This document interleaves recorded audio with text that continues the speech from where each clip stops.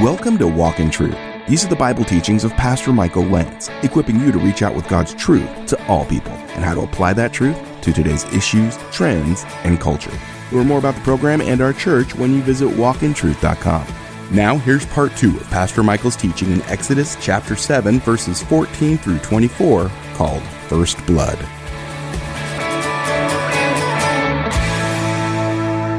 You've noticed when you come in here, I was sharing with Shane in the back, there's an account in 2 Kings chapter 3 where Elisha is approached by 3 kings and they're about to have war with the Moabites. And they ask Elisha to pray, and at first he doesn't want to, but he agrees. And when he's about to prophesy, he calls for a minstrel. This is 2 Kings 3:15. This is a side note. He calls for a guitar player. And he says, I want the guitar player to play and then I will prophesy. And there is something that happens when you worship God in song with other brethren. The Spirit of the Lord. Amen? You guys feel what I'm saying? The Spirit of the Lord starts to minister. He inhabits the praises of his people. Something happens. Shane said it in his prayer. Something lifts from my life. My burdens lift and my focus becomes him. Don't miss the music time. It's really important.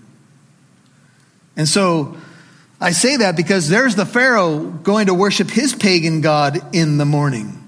Many scriptures I could share with you, but here's one. Psalm 5:3 says, in the morning, O Lord, Psalm 5:3, thou wilt hear my voice. In the morning, I will order my prayer to you and eagerly watch. In the morning, when I rise, give me Jesus. Because if I don't do that, look, I know there's so much going on right now, and I am tempted, just like all of you, to worry about the yesterdays and the tomorrows, but I don't have control of any of it. All I got, according to Jesus, is today. Jesus said, don't worry about tomorrow. Today's got enough issues. Amen? Just live today.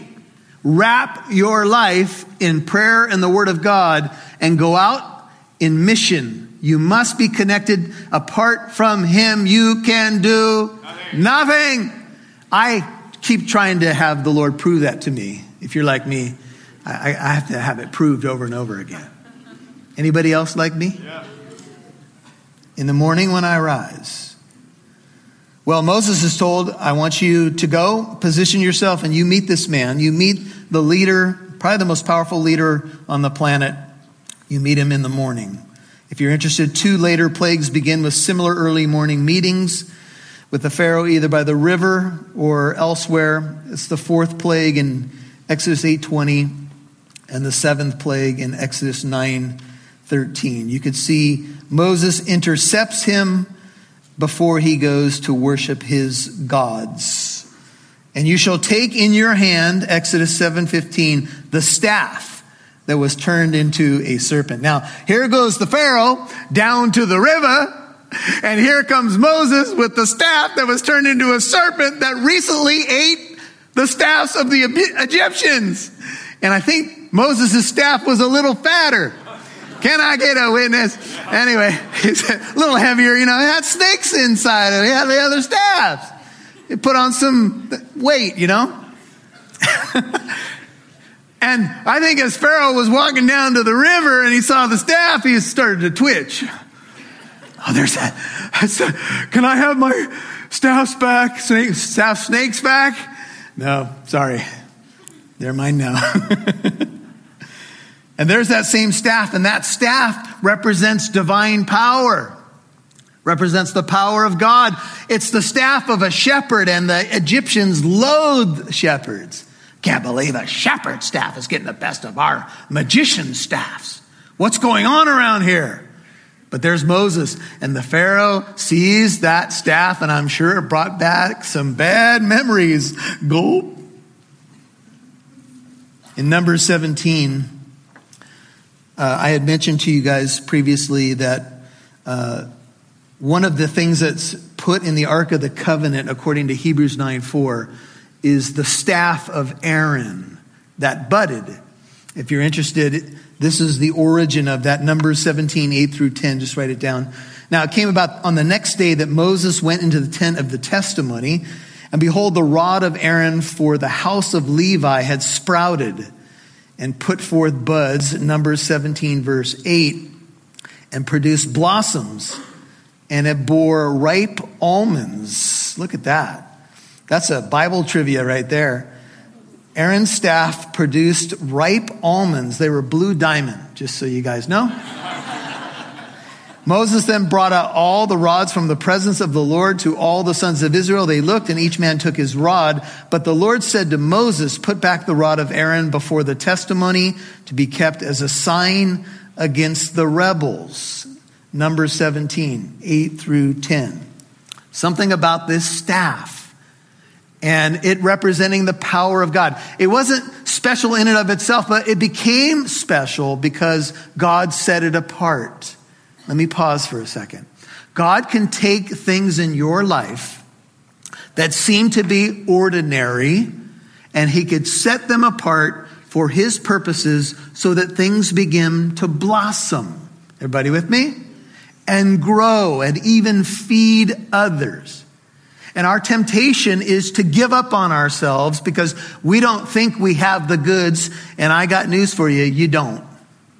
But the moment that you realize that and realize that God can set you apart nonetheless to use you to be an instrument of his power, to take the ordinary things and make them extraordinary, that's when things begin to happen.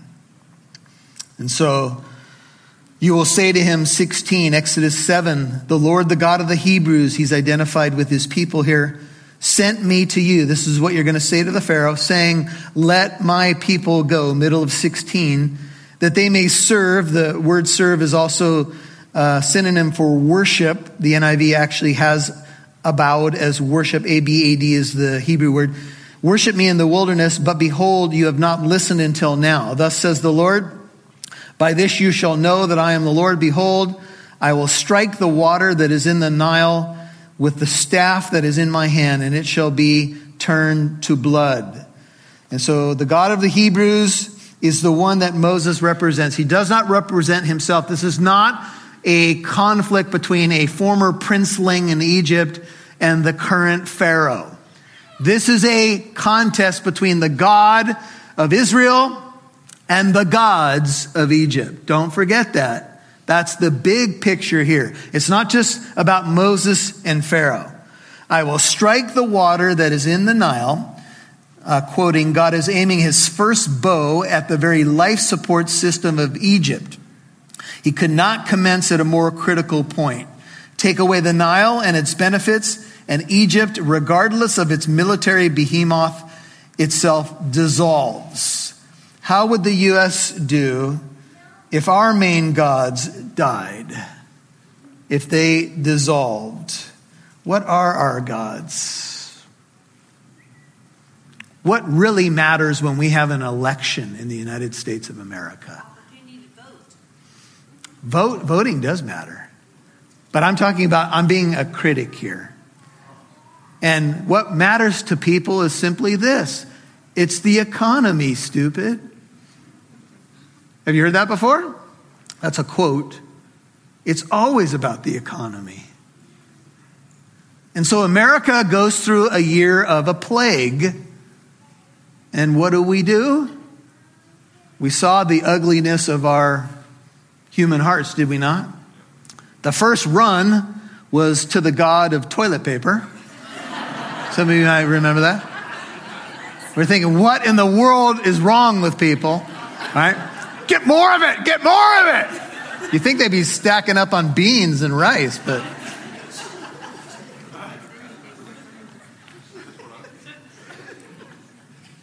was talking to some friends last night, and we were talking about how do you think the church has done, the church, in the last year? Talking about the professing evangelical Christian church. What grade would you give us? Kind of saw our hearts revealed in many different ways this last year, right? Saw our fears, our doubts, our divisions, what we really value.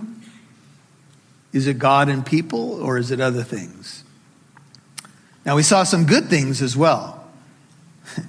I was reading a writer this week, and he said, we shouldn't be too hard on the Egyptians. We have our own creation myths as well. We don't sing songs to the gods Happy and Osiris, but we believe in Darwinism, which is just really another way to worship Happy.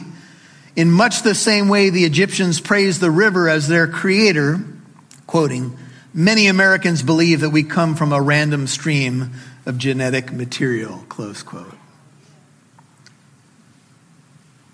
And so the God of Israel says to the Pharaoh, I'm going to strike your God.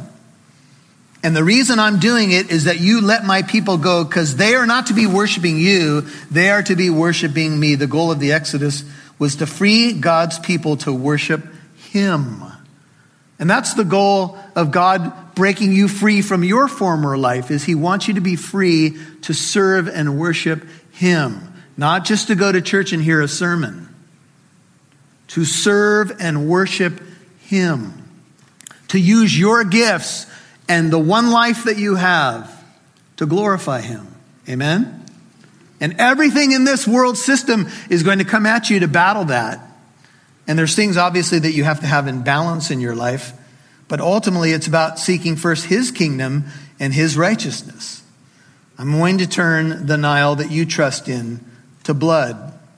If you will, I'm going to kill your gods. They're going to bleed. The word for blood is the word dam in Hebrew.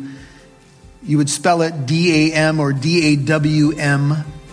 And even though in Hebrew blood can be a color, kind of like you've heard of a blood diamond sort of thing, there is no doubt, even though people will try to use naturalistic explanations, that what God did to the river was turn it to blood. You'll hear more from Pastor Michael in a moment. We are in the holiday season. Families and friends will soon be preparing for a Thanksgiving feast with football playing in the background. Friends will gather around the table for delicious turkey, complete with stuffing, cranberry sauce, creamed corn, and mashed potatoes. Don't forget about the sweet pumpkin pie. You express your thankfulness for your family, friends, church, your hobby, work, and everything the Lord provides. And after all the conversation and fun games, a food coma will follow. Thanksgiving is truly a wonderful day. We appreciate you spreading the word about our program and praying for our ministry. We are forever thankful to our Walk in Truth financial partners too. The Lord is using you to help keep this broadcast and podcast reaching people daily on this radio station and around the world. Pastor Michael Lance and the team here at Walk in Truth are sincerely grateful you are listening to this broadcast, and we hope you have a happy and blessed Thanksgiving. We'd love to see who's listening, so please connect with us on Facebook, Twitter, or Instagram. Just do a search for Walk in Truth Show. Now, back to Pastor Michael Lance right here on Walk in Truth.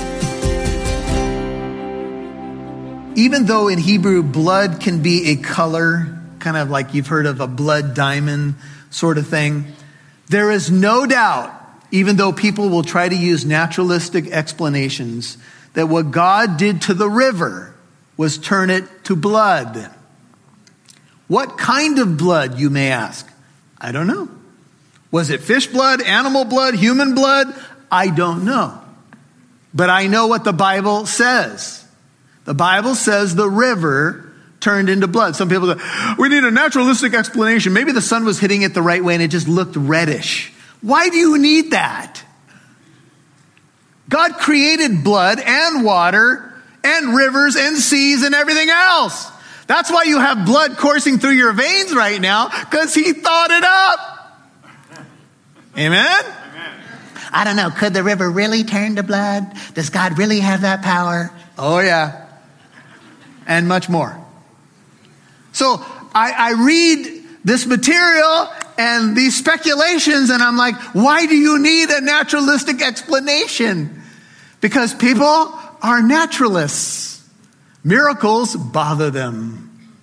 So they have to find other alternatives. Now, this is a lengthy quote, but it's worth hearing. Some argue that the plagues in Exodus are merely literary inventions. Others have tried to find some sort of natural explanation for the plagues. In the case of the first plague, it is sometimes suggested that the river did not actually turn red with blood, but merely resembled blood. Perhaps heavy rains in southern Egypt washed red soil into the Nile Delta. Perhaps the river was red with sediment from seasonal flooding, or sediment led to oxygen imbalance, which would account for the river's stench. Or perhaps the Nile was covered with a bloom of reddish algae, or inundated with microorganisms. Whatever the precise explanation, some of these scholars admit that the plague was nevertheless an act of God judging Egypt by overruling his creation, using natural disasters to show supernatural power. There are several difficulties with this. This is from Ryken, with these naturalistic explanations. One is that they have trouble accounting for the fatality of the fish. Another is that they do not explain why there was blood throughout Egypt and not simply in the Nile. Still, another difficulty is explaining how the sediment or fungus or whatever it was appeared instantaneously when Moses struck the Nile with his staff. Then there is the plain language of Scripture, which clearly states that the water changed into blood. The word change is hafak. It shows a real transformation took place. The word for blood is dom. It is generally refers to any thick red fluid, but generally used to refer not just to any thick red fluid, but to blood, plain and simple. The real problem with trying to explain away this miracle, however, is that a merely natural phenomenon would not have accomplished God's purpose, which was to prove that he was the Lord. If the Nile turned to blood every time there was a downpour somewhere upriver, the sign would be meaningless, close quote. God said, the sign is that you may know that I am the Lord. And the sign is a blow for blow. You killed the Hebrew babies. You wanted to turn the Nile red with blood. So blow for blow, I'll give you back some of your own medicine. And I want you to hold your place in Exodus. And I know this is a little bit of difficult stuff, but turn all the way to Revelation 16. I want you to see the judgments of the bowls. If you've been around Christian circles, you know there's a big debate in Christian circles as to whether or not the book of Revelation is fulfilled at the fall of Jerusalem, or if it has some future implications to our world. And I want you just to see this for what it is and be thinking about the plagues in Egypt. Revelation 16:1. I heard a loud voice from the temple. Revelation 16:1. If you're having trouble finding Revelation, we can talk later. But it is the last book of your Bible. I heard a loud voice from the temple saying to the 7 angels, go and pour out on the earth the 7 bowls of the wrath of God. 16:2. So the first angel went and poured out his bowl on the earth, and it became a loathsome and malignant sore on the people. We're going to see this in the plagues in Exodus later. Who had the mark of the beast and who worshipped his image. The second angel poured out his bowl into the sea, and it became what? Blood like that of a dead man. And every living thing in the sea died. Then the third angel poured out his bowl into the rivers and the springs of waters, and they became blood. And I heard the angel of the waters saying, righteous are you, who are and who were, O Holy One, because you judge these things. For they poured out the blood of saints and prophets, and you have given them blood to drink. They deserve it. And I heard the altar saying, yes, O Lord God, the Almighty, true and righteous are your judgments. And the fourth angel poured out his bowl upon the sun, and it was given to it to scorch men with fire. Men were scorched with fierce heat, and they blasphemed the name of God, who has the power over these, what? Plagues. And they did not repent so as to give him glory.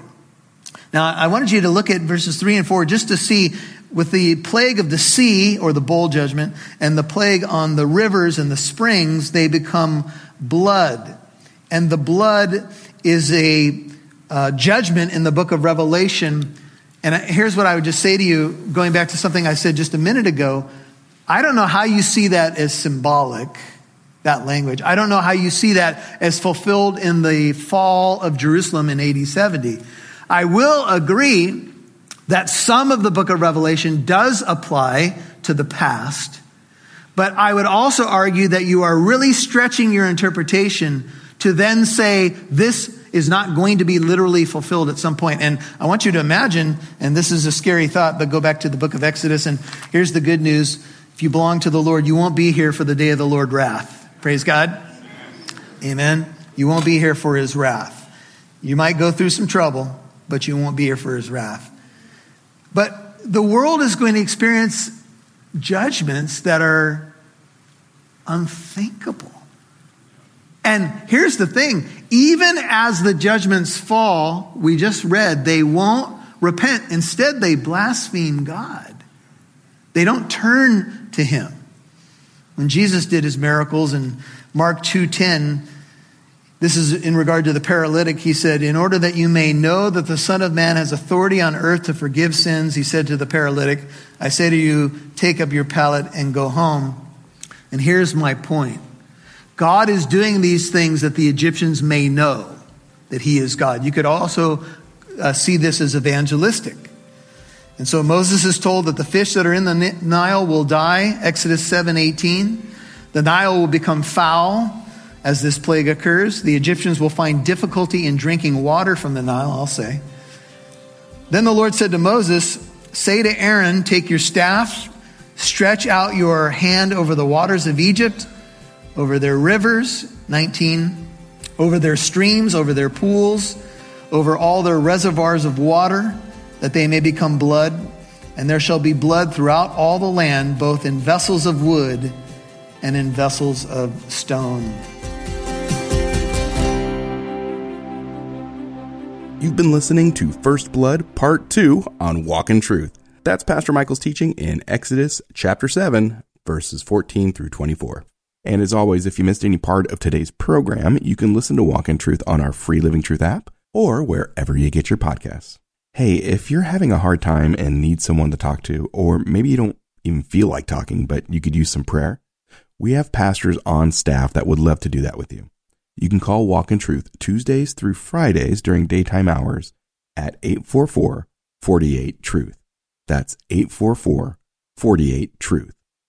844-48-TRUTH. Now here's Pastor Michael with a final word. Well, you may be wondering once again about, okay, is there some modern way that the Lord might do this today, like some miraculous plague or something that might happen? Well, you know, when you start to look at the world and you start to think about what's happened over time, it's not easy for us to put our finger on, are these simply things that happen in nature? Are these acts of God? We just came off COVID and people were asking, is the Lord trying to get our attention? What is behind this? When things happen, we don't always have to know the reason why, but we need to be asking the what question. Perhaps, what might the Lord be saying to us in this situation, whatever the origin may be, whether it's divine or natural or somewhere in between. And so here's the question that I would ask you. Has the Lord been trying to get your attention? Maybe it's not been through, something like the Nile turning into blood or something like that. But maybe there's been some things going on in your life. You know what they are for you. And they've been somewhat out of the ordinary. You've been running into Christians everywhere. Maybe you've had some close calls or some things that you've never thought about before. And you're like, what's going on here? Well, there's a God who loves you, and he's trying to get your attention. And all you have to do is say, Lord, I'm here, I'm listening. What would you say to me? And the first thing I think he would say is, trust my son. Trust the gospel. I put my love on display at that cross. Jesus Christ paid the penalty for your sin, rose from the dead. I want you to believe in him. This is how I'm glorified, that you believe in my son. And so if it can help you in any way with that, it's walkintruth.com. You can click on the church tab. You can reach out, send us a message, walkintruth.com, or you can call 844-48-TRUTH. That's 844-48-TRUTH. truth and reach out to a pastor today. But you know what? The best thing that you can do is reach out to God. He's not far from each one of us. He made you. He loves you. Cry out to him to save you today. And again, if we can help you in any way, it's walkintruth.com. Well, we'll be here tomorrow, Lord willing, for the final message on First Blood. See you then. And don't forget that Walk in Truth is a listener-supported ministry. Your financial partnership helps us broadcast on this station, provide the podcast for free, all to help more people like you dive deeper into the Word of God and apply it to their life. Please consider becoming a Walk in Truth monthly partner of at least $5 a month, or you can give a one-time gift. Visit walkintruth.com to give. And join us tomorrow for part 3 of Pastor Michael's teaching in Exodus chapter 7, verses 14 through 24, called First Blood.